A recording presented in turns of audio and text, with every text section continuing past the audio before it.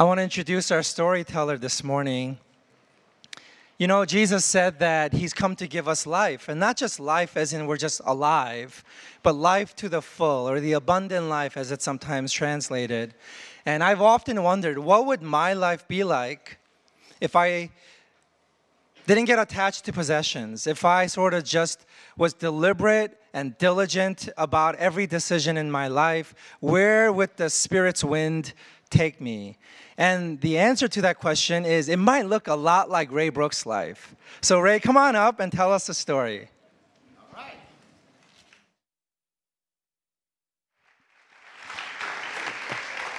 All right, well, buckle up, because I'm going to give you a fast tour through my journey to faith.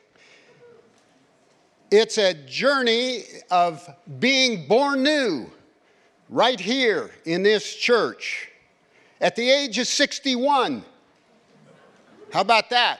15 years ago. Amen.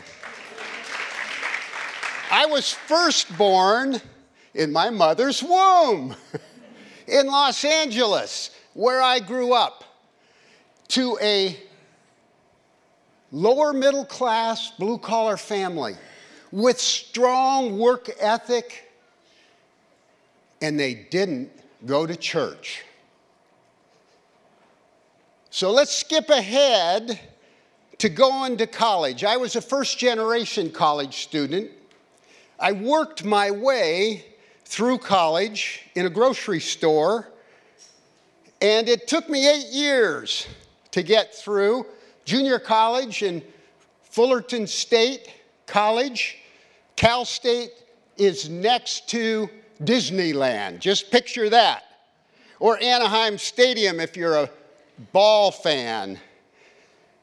So along the way, I got married.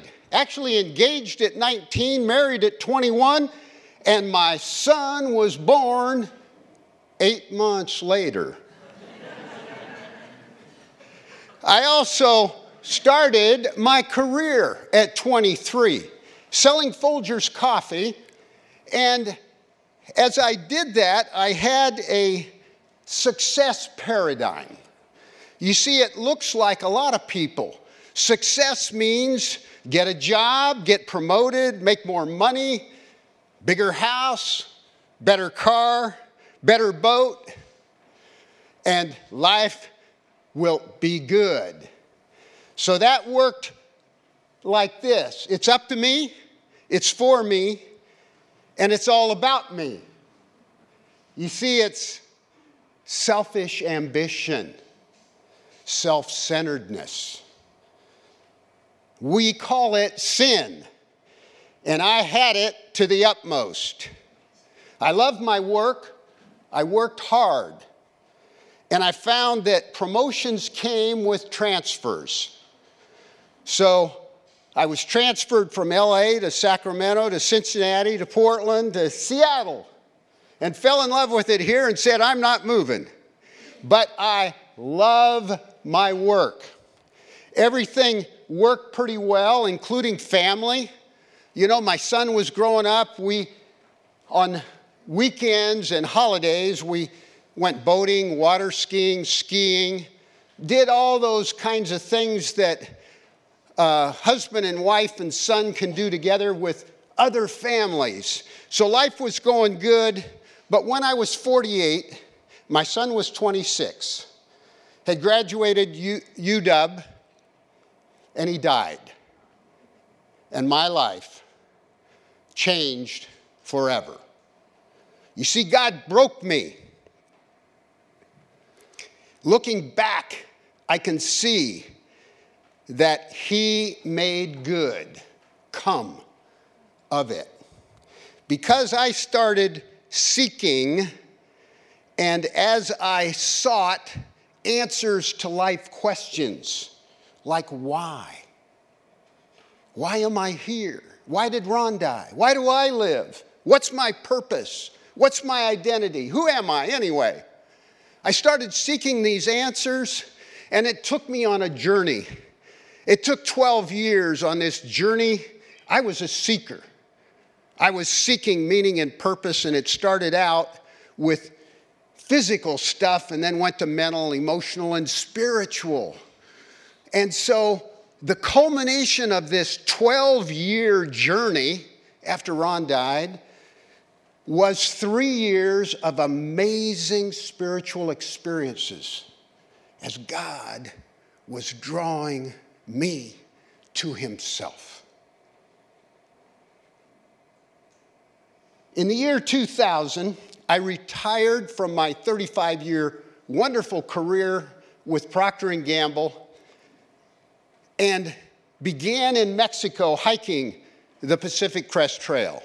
They call it a through hiker when you start in Mexico and you're going to Canada. And I was solo, walking alone with God in his creation, and had amazing experiences that at the end of that journey, I found myself in a motel room, opened a drawer, pulled out this Gideon Bible, and I read Matthew, Mark, Luke, and John for the first time. And I said to myself, 1 o'clock in the morning, I believe Jesus is the Son of God. The next year, I took off on a journey riding my bicycle through 50 states and 10 provinces of Canada. I called it 60 Cycle, visiting 60 Rotary clubs along the way. I'd become a Rotarian. And it was fulfilling my son's dream and mine. You see, he called me healthy, and I was trying to live his dream to be as healthy as I could. And he wanted to ride his motorcycle across the country. So here I was, fulfilling his dream and mine. And as I spoke at Rotary clubs, one club in Langley, British Columbia, invited me to speak at a district conference 2 years later. I finished the journey, came home, and a couple months later, my wife died. She was 59. We'd been married 40 years. It was a tragic accident. But just before that, I had taken this course in this church called Alpha. It was 10 weeks, Wednesday nights. And halfway through that, I'd given my life to Jesus Christ. And so now, here, after my wife died, a short time later, God called me to what turned out to be a 40-day, 40-night journey, kayaking the Sea of Cortez in Baja, a 1,000-mile journey. Wasn't my plan, but it was his, so that I might get to know him at a deeper level. Wow. I came back from that journey, went to this place in Canada called Harrison Hot Springs, British Columbia.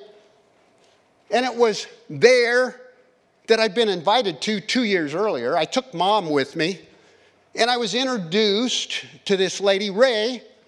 I want you to meet my friend, Gay, who has a similar adventuresome spirit as you. She backpacked through Africa last year with her 76-year-old mother.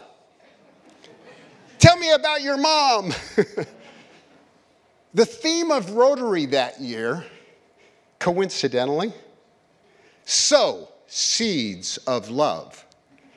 And there I was, to give a 45-minute talk, 45 days after finishing my kayak journey, and it was a bold Christian testimony.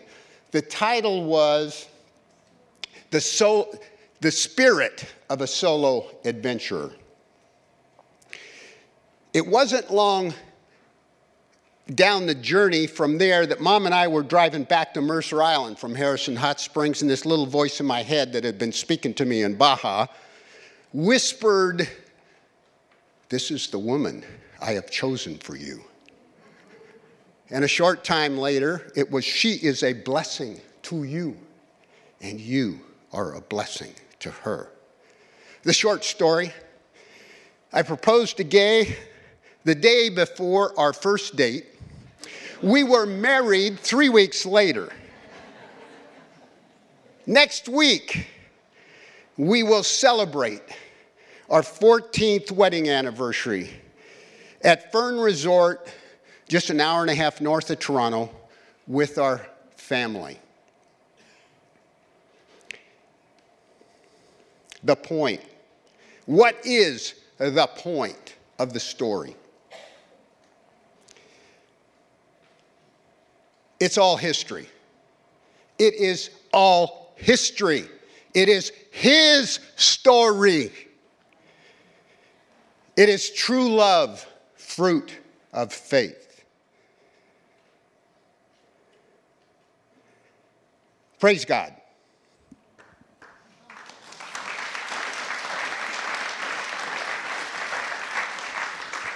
This morning's scripture is from the book of John.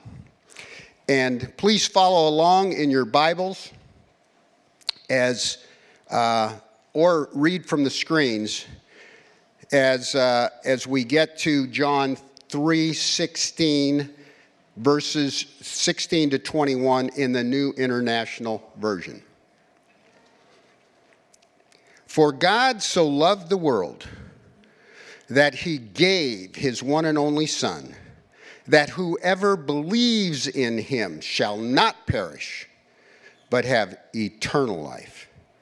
For God did not send his Son into the world to condemn the world, but to save the world through him. Whoever believes in him is not condemned, but whoever does not believe stands condemned already, because they have not believed in the name of God's one and only Son. This is the verdict. Light has come into the world, but people loved darkness instead of light because their deeds were evil. Everyone who does evil hates the light and will not come into the light for fear that their deeds will be exposed. But whoever lives by the truth comes into the light, so that it may be seen plainly that what they have done has been done in the sight of God. The word of the Lord. Well, as Peter mentioned, I'm the youth pastor here. My name is Brent, and this is my last sermon to you all. This is, in fact, my last Sunday. It's been hard for Eva and I to make this decision, and it's been hard to say goodbye. And I think it's been even harder to find the words to express what all of you have meant to us. It's been hard preparing this sermon, and it's been hard to figure out how best to articulate everything that you have meant to Eva and I over these years. I'm not sure if there is a way to articulate it perfectly or to say all the thoughts that I have in my heart for all of you. But one thing I am very glad about this morning is that Peter gave me John 3:16 to preach on. It's a great passage, a very well-known passage, perhaps the best well-known passage we have in Scripture, and it is about relationships. How perfect it is to talk about relationships on the day that I will be preaching my last sermon and reflecting on all the relationships that I have with you all. As Eve and I look back over the last 4 years at Evergreen, our fondest memories involve the moments we had with people. Particularly some of the moments we had with the youth when they were most vulnerable. When we were on retreats, when we were on mission trips, and through the bonding we had of shared experiences of doing fun things like whitewater rafting, but also very nerve-wracking things like sharing our life stories and being raw and honest with each other, people were in a vulnerable state. Moments like these allowed me to get to know the youth and other people at church in an intimate, face-to-face way. I think at any station in life, the most powerful thing we will experience is the relationships we have with other people. More so than the house we are in, what type of job we have, our hobbies, anything like that. The most powerful thing in any station in our life is the relationships that we have for people. And this is what I think John 3:16 is all about. It's about the power of relationship. See, God sent his son into this world in order to bring us back into relationship with God, because we were out of relationship with God. And I think later on in the passage, our scripture is saying that there are two options for how to respond to God. There are two options for how to respond to God sending his son to us. We see the paradigm of those living in the light and then those living in the darkness. For those in the light, it says that they will accept Jesus' bid for relationship and help, and they will be saved. And those in the darkness will fear this relationship and perish. We have here in our scripture the option to either reject or accept this relationship. Jesus is offering salvation. He's offering a chance to be saved from certain perishing. So why would anyone reject this? I think in order to answer this question, we have to look at when relationships first went south in the first place. Of course, that's the beginning, right? Look at the picture I have here on the side. This is an image of the Trinity. It's a very famous icon. It's one of my very favorite pictures of the Trinity. And for me, the power of it is the fact that they are looking at each other. In Scripture, there's this idea of facing one another. And to face someone means you're looking at them. Your gaze is at them. You're walking towards them. It doesn't mean you're right there, but facing someone means you're on a journey towards them. Your thoughts are towards them. Okay, and then the next thing in Scripture we have is the concept of being face-to-face. Face-to-face is even more intimate. No longer are you just walking towards someone, but you're literally face-to-face, looking at their eyes, sharing moments with them, being fully present physically, emotionally, and spiritually. And the amazing thing about the Trinity is it says in Scripture that God is love. Now, when it says this, I think it's not just saying that God has the attribute of love, but that God is love. That is one of the definitions for the Trinity, is love. And being face-to-face is a way to describe this love. The Trinity, even though they are three separate persons, are in such close relationship with each other that they are actually one essence. They hide nothing from each other. They're fully present, have no secrets to confess. And this is the idea of being face-to-face. Humanity, too, starts off in a sort of face-to-face relationship with God.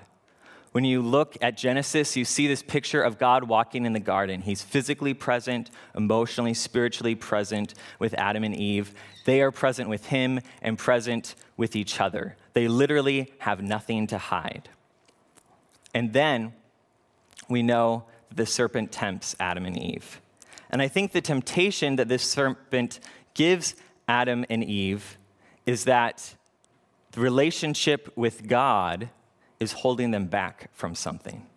And so when he tempts them and Adam and Eve decide to eat the fruit, the action they do is reaching up and then turning their backs. Literally, after they are caught in the act, they are seen hiding. And I think this is a blueprint for all sin.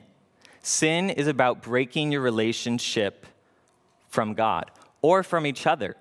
And the result of breaking this relationship of being face-to-face is to turn your back. Look again at our scripture in verse 19. This is the verdict. Light has come into the world, but people loved darkness instead of light because their deeds were evil.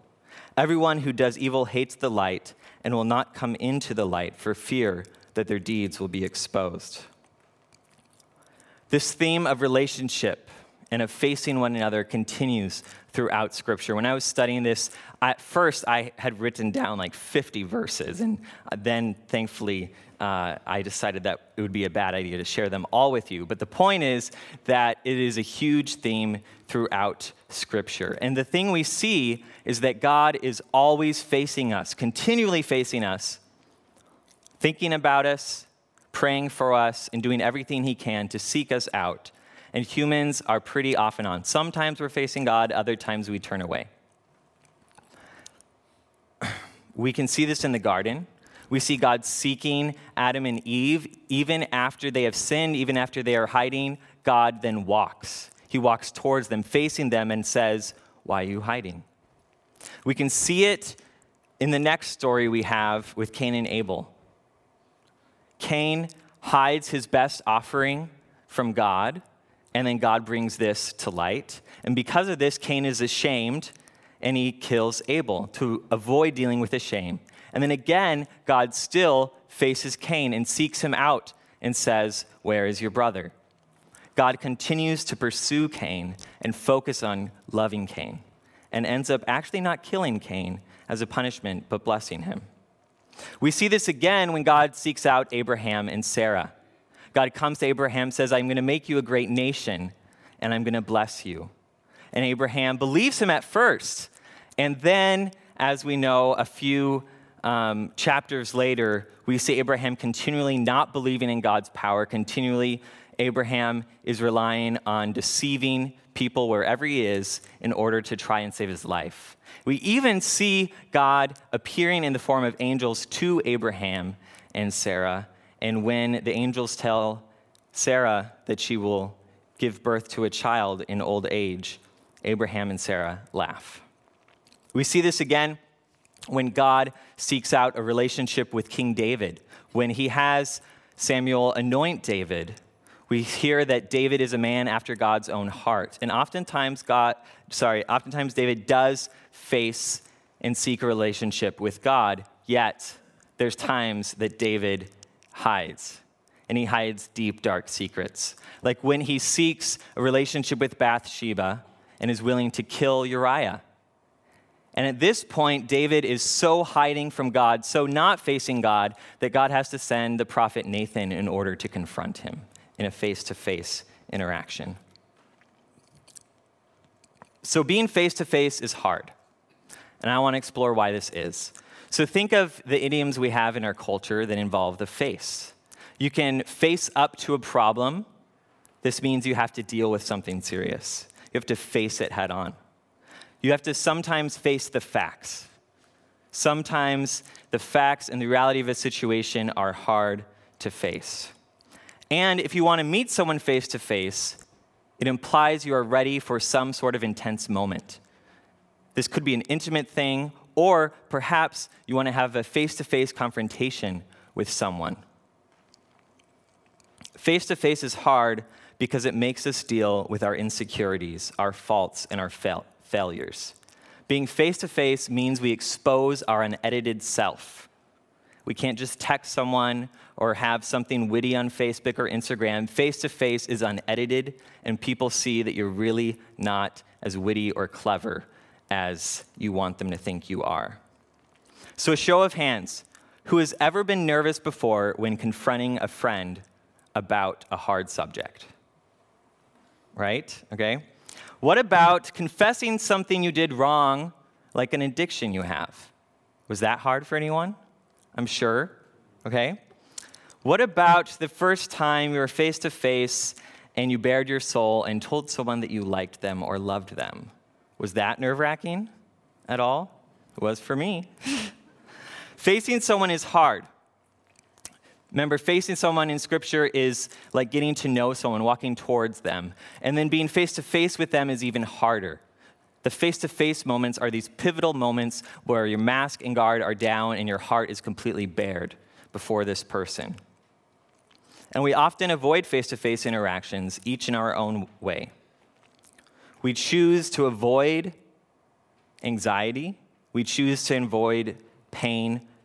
And we choose to avoid this because we have a fear that it is too great to bear and that we literally cannot handle the anxiety. I even was anxious before coming up and preaching to you all, right?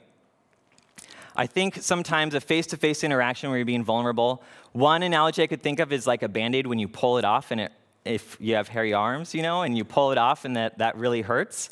That's still kind of weak. It's more intense than that. I have a story from my youth that I think would explain this well. When I was in third grade, I went on a camping trip at Cove Palisades, which is this amazing Oregon State Park in eastern Oregon.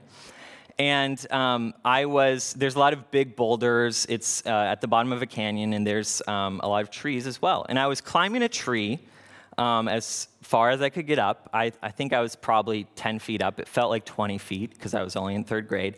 And I reached up my leg. The branch snapped. I fell backwards, just straight back. And instead of hitting the ground, I first hit a boulder, and I skidded down the boulder.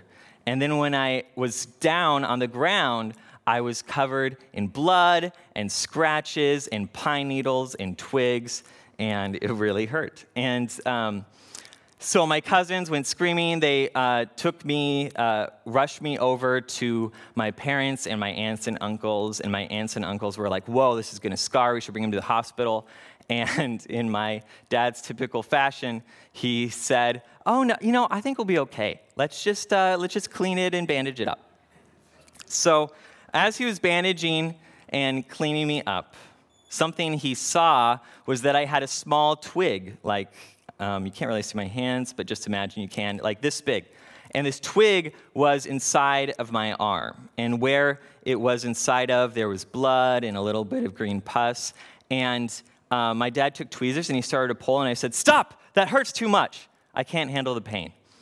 And so he said, okay, I'll leave it in there. Not sure why he did that, but that's what he did. Maybe he was trying to teach me something. And so I let it stay in there because I was so nervous about pulling it out in the moment of intense pain I would have. I let it stay in there for the rest of the vacation. I let it stay in there as we came home. Now we're talking a week and a half later. This twig is still in my arm, and still daily it has this sort of green pus oozing out. I mean, I even couldn't see the red blood because there was so much green. It was disgusting. And eventually I got to a point where this pain became unbearable, and I said, okay, I'm ready. So my dad took the tweezers and he pulled it out. And sure enough, it was more painful than letting it fester. Well, it was more painful in the moment. But then immediately after he took it out, it started feeling better. And then he cleaned the wound, and it healed, and things were good. Now, what's interesting is I still have a little bit of a scar from this, actually. It's a small little round scar on my arm. And what it reminds me of is, I guess, kind of my own stupidity, but then also humanity's position in general, how we avoid things that hurt because we think we cannot bear the pain. But then the healing that comes when we decide to step away from the darkness and into the light and expose our secrets and things that are getting us down. I think too often my disposition has been to let things fester. I've lied to myself and told myself I don't want to rock the boat. I don't want to bring up this confrontation with this person. I don't want to share this secret with that person. And time will take care of it. Eventually things will get better. And this is the lie that I had about the twig in my arm. When we don't deal with things that have happened to us, things that have happened to others, when we don't deal with the brokenness that is in the world, it's like letting a wound fester and not heal. I have one such story of avoidance with a person. I wasn't sure if I was going to share it, but I prayed and I talked with this person actually yesterday and decided that I should share it. This was actually a story of avoidance that I had with a person here at church. A friend of mine who is a member here wanted to be a leader in the youth group, and they were a very intense person. And sometimes their intensity rubbed me the wrong way, and they have this passion and intensity for Christ, and I mistook this intensity for some sort of legalistic dogma, even though there were signs all along that this person was not like that. Well, they asked if they could be a volunteer, and I found a way to politely say no and dance around my true thoughts about the situation. What happened in the weeks that followed was I avoided their gaze at church. It was awkward. It was awkward for both of us, and this just kept on going on. I started to feel like maybe I was going about it the wrong way, so I decided to talk to a few people I confided in. That's not what I should have done. I should have just talked to this person, right? We do this all the time. I did everything but what I actually should have done. And then finally, this person confronted me and asked to speak with me face to face. And I'm so glad they did. Because it was a long conversation, but after about an hour, I broke down. I told them, my true feelings. And I'm like, I'm so sorry. This is what I thought. And then we both cried. And it was this wonderful, redeeming moment. All because this person decided to do something hard and have a face-to-face confrontation with me. And it became this moment it's one of the moments I treasure most through being a pastor here, because it was a moment that I was not perfect.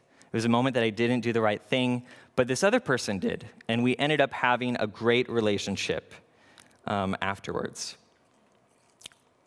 But this doesn't always happen, not with me or others. I do have unresolved brokenness in some of my relationships, and I bet that most of you do too.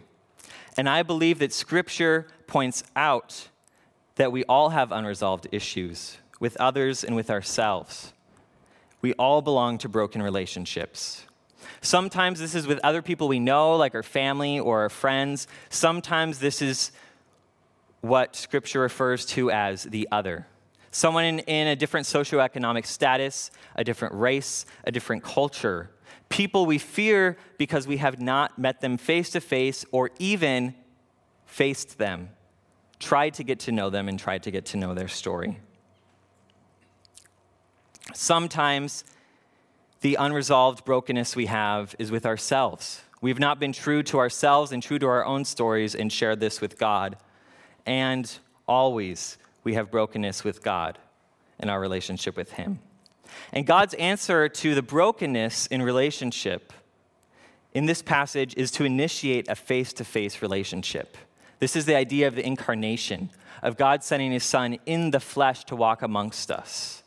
For God so loved the world that He gave His one and only Son, that whoever believes in Him shall not perish, but have eternal life. For God did not send His Son into the world to condemn the world, but to save the world through Him. Yet, our inclination is not to believe in Him and His counterintuitive paradigm that He brings. We have dark secrets, sins, and issues. How could coming into the light and painfully exposing ourselves bring freedom? So often, we are like the people who love the darkness. Like Eve, our gut is to hide. How often, when faced with brokenness, do people choose darkness instead? Instead of dealing with the intimacy of face-to-face, we call or prefer to text and email if we even do that. We escape the intensity of face-to-face interactions by gossiping about the person instead of talking with them. Instead of dealing with our anxieties, we have escape mechanisms. People escape problems in marriages with affairs. People escape anxieties of their self with addictions to things like porn or food or drugs. People inflict pain on one another out of broken relationship. From experiencing deep brokenness, people can even be led to abuse others. Not just committing sins of avoidance, but actually committing sins where you inflict pain upon others. You can become so convinced that the only way to succeed in life is to succeed at the cost of others.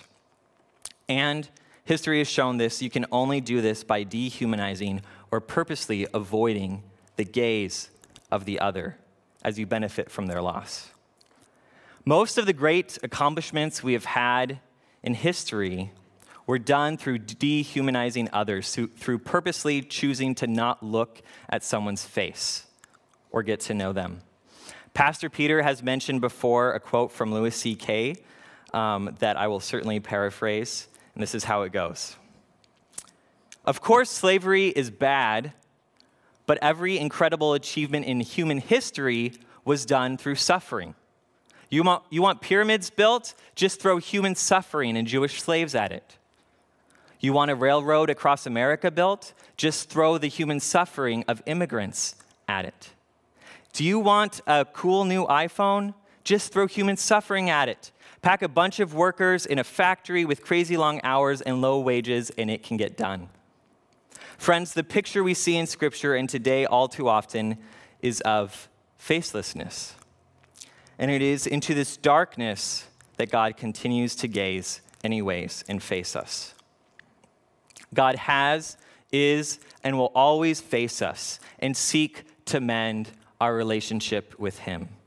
The Old Testament looked forward to this day that God would appear to us face to face. Look at Job 19, 25 through 27. I know that my Redeemer lives and that in the end he will stand on the earth.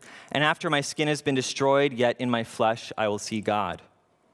I myself will see him. With my own eyes, I and not another, how my heart yearns within me.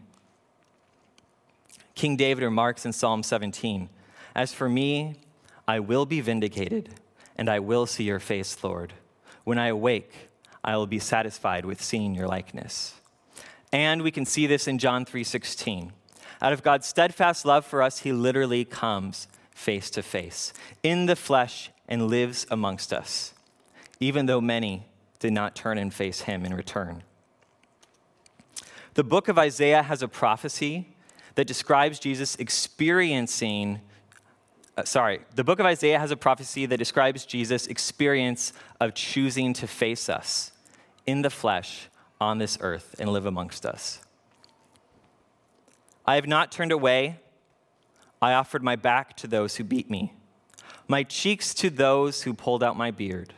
I did not hide my face from mocking and spitting.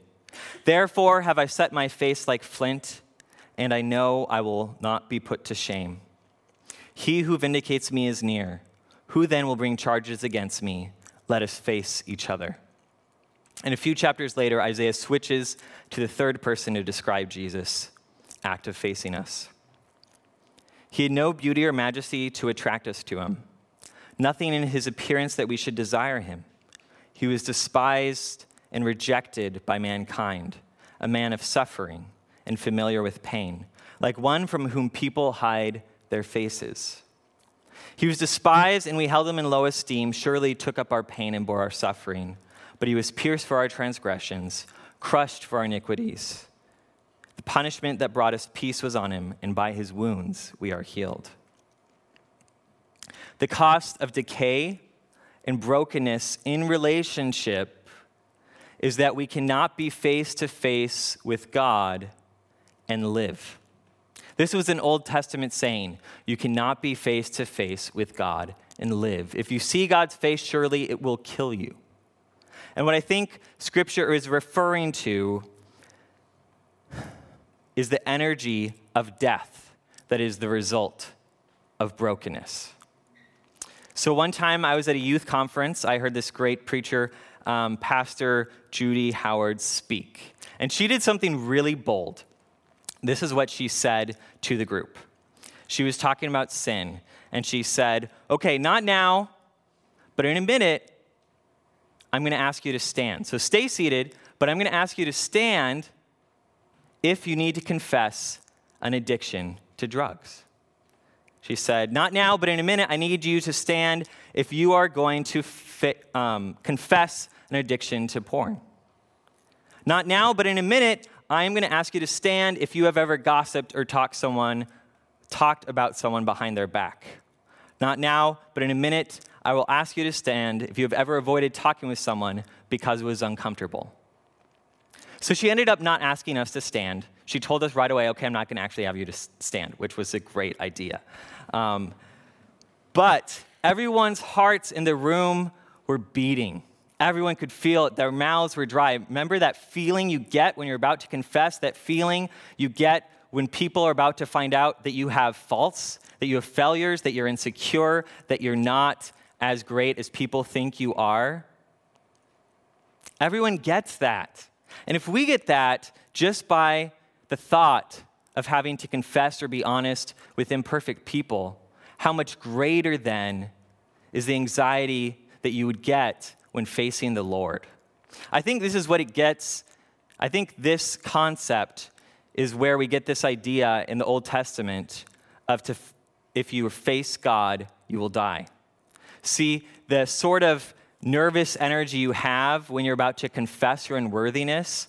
There's so much nervous, anxious energy over our brokenness that it's literally palpable. And this force of decay and death that is brought on through our brokenness was so insurmountable that if someone were to face God, they would die because they literally would be anxious to the point of death and could not stand before God. So there's this concept that the brokenness of relationship is insurmountable.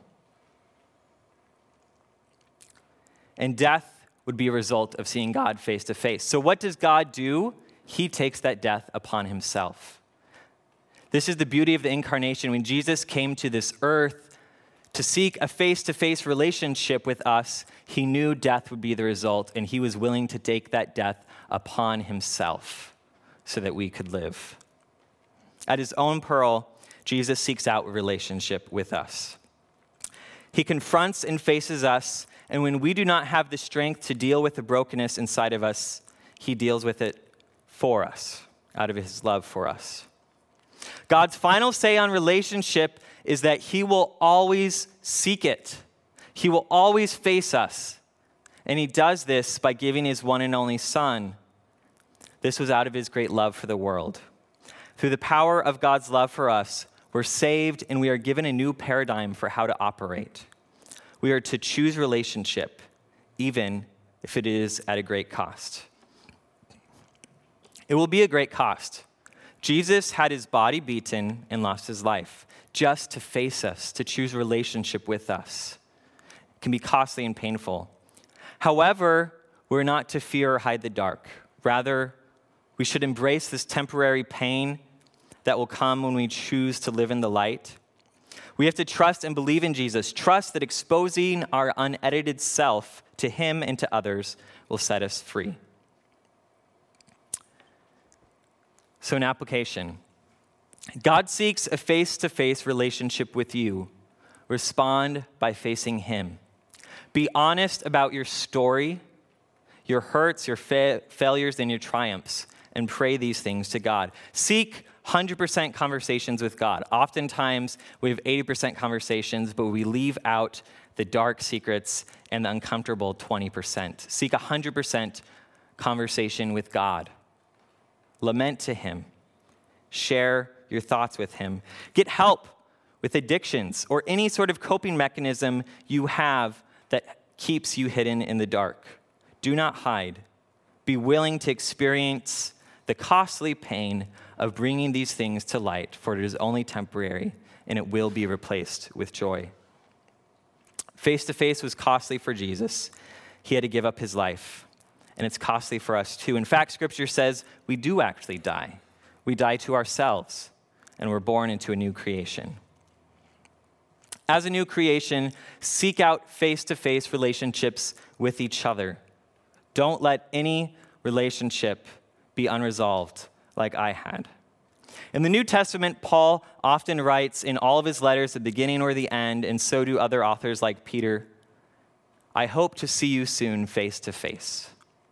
And I think they knew what they were talking about. This means having difficult conversations. This means confronting one another. Talk to the family members you avoid. Talk to people at church you avoid. Have 100% real conversations. I think that Peter before has talked about the concept of being safe and holy. That Jesus was a safe and holy person. He was safe. You could confess. You could be vulnerable. You could be who you are. But he was holy. He still asked you to live a different way. And I think this idea of being face-to-face, having 100% conversations, bringing the painful things into the light is what it means to be safe and holy. One of the beautiful things about youth group for me has been the strength of retreats and mission trips to accomplish this. When you bond with one another, when you share intense experiences with one another, sometimes when you are a little sleep deprived, it somehow lets your masks and guards come off, and it lets you to be raw and vulnerable with one another. One of my most beautiful moments I can remember as the youth pastor here was CHIC, which stands for Covenant High Schoolers in Christ.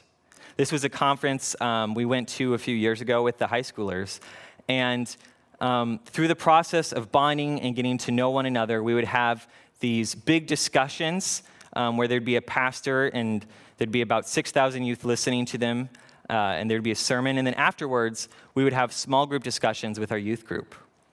And our youth kids, they were able to cry. They were able to share their true thoughts with one another. Some of them were kind of nervous when they shared their stories and when they would talk faster. But what happened is through letting our guards down, taking off our masks, being real with each other, facing each other, we ended up having a really good time. Because after you get all those painful things out, you end up trusting one another. It ends up becoming this safe and holy environment where you can be who you are. You don't have to pretend to be cool. You don't have to pretend like you know how to dance. Before the evening sessions, there'd be music, and people would dance with the goofiest sort of dances you could ever imagine. And there was just this sort of freedom. And the kids would have these smiles, and it was amazing. So there's joy that comes from being face to face. It is painful when you first expose things to the light, but the joy that replaces it is astounding. Another application point, when making hard decisions, don't just ask, is this sinful or unsinful? I think that sometimes we just ask that. And the thing is, I think it's important to define sin. Because if we don't define sin, then we end up asking less critical questions for ourselves. And I think that if we just ask, is this a sinful decision or not, we slip into the paradigm of focusing on morality. And morality is inherently individualistic. It's about what makes me clean and holy or unclean. Am I sinful or unsinful? I think instead we should ask the paradigm, is this a loving decision? Is this a decision that allows me to be face to face with another person? Am I seeking relationship? Am I seeking community? Or does this decision somehow break community? Somehow not foster relationship? Notice the Pharisees got this wrong. They focused on who was clean or unclean. Am I sinful or not? And they were not able to see Jesus and his movement that was about a loving community and being face to face. One last application. As a new creation, we are to imitate Christ. We are to seek out relationships with, again, this concept of the other. People who are different from us, a different race, a different socioeconomic status, a people group that somehow we're not connected to. And too often we don't seek out relationships like this. God is always seeking relationships with the other. He seeks relationships with everyone in Scripture, not just Israel or those who follow the correct doctrine. It's so interesting, the people that we see God and we see Jesus seeking out in Scripture. He seeks out prostitutes. He seeks out fishermen. He seeks out lepers and sinners, right? And a very intriguing example of this is the wise men in Luke. We see these wise men from the east. We think maybe they're Zoroastrian. They're probably not Jewish. They have a different religious system. Their system is about astrology and looking at the stars. Yet God uses their imperfect understanding of the divine, and he works within their system to point out the truth to them. So somehow through following the Star of Bethlehem, they actually end up coming face to face with Jesus. I think Paul speaks to this in Acts 17 when he's in Athens before a crowd. Paul stood up in the meeting of the Athenians and said, "People of Athens, I see that in every way you are very religious, for as I walked around and looked carefully at your objects of worship, I even found an altar with this inscription, to an unknown God. So you are ignorant of the very thing you worship, and this is what I'm going to proclaim to you. The God who made the world and everything in it is the Lord of heaven and earth, and does not live in temples built by human hands. And he is not served by human hands as if he needed anything. Rather, he himself gives everyone life and breath and everything else. From one man he made all the nations that they should inhabit the whole earth, and he marked out their appointed times in history and the boundaries of their lands. God did this so that they would seek him and perhaps reach out and find him, though he is not far from any one of us." How beautiful is that? God wants us all to seek out and find him and perhaps we will. For God so loved the world that he gave his one and only Son, that whoever believes in him shall not perish but have eternal life. For God did not send his Son into the world to condemn the world, but to save the world through him. Well, it's time to say farewell. I'm leaving Evergreen, as Peter told you. I'm moving on to be a 7th grade history teacher at the Bear Creek School in Redmond, Washington. As I said before, it was a very hard process for Eva and I to make this decision. And what it involved was having a face-to-face conversation with God and with others, and really searching and being honest with my strengths, the things that I love, the things that are hard for me.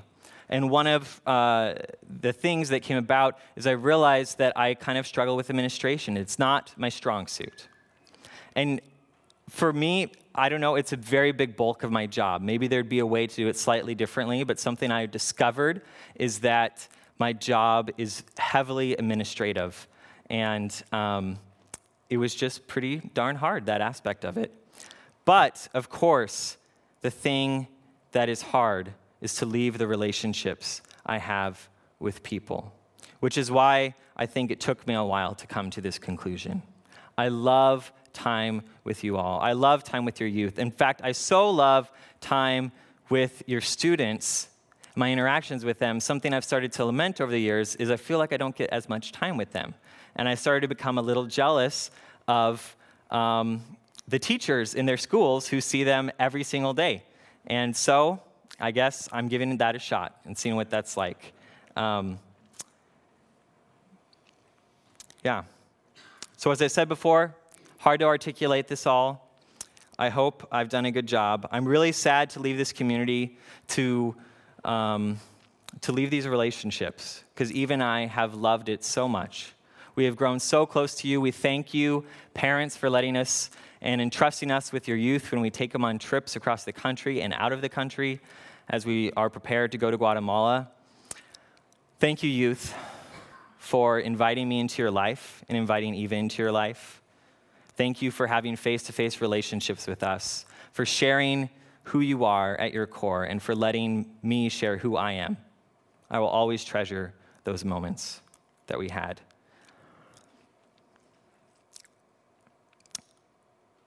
Yeah, I think that's it. Facing each other is hard.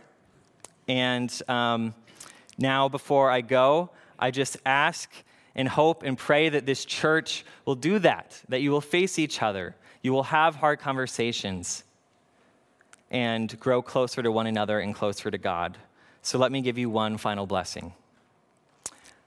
May the Lord bless you and keep you. May the Lord make his face to shine upon you and be gracious to you.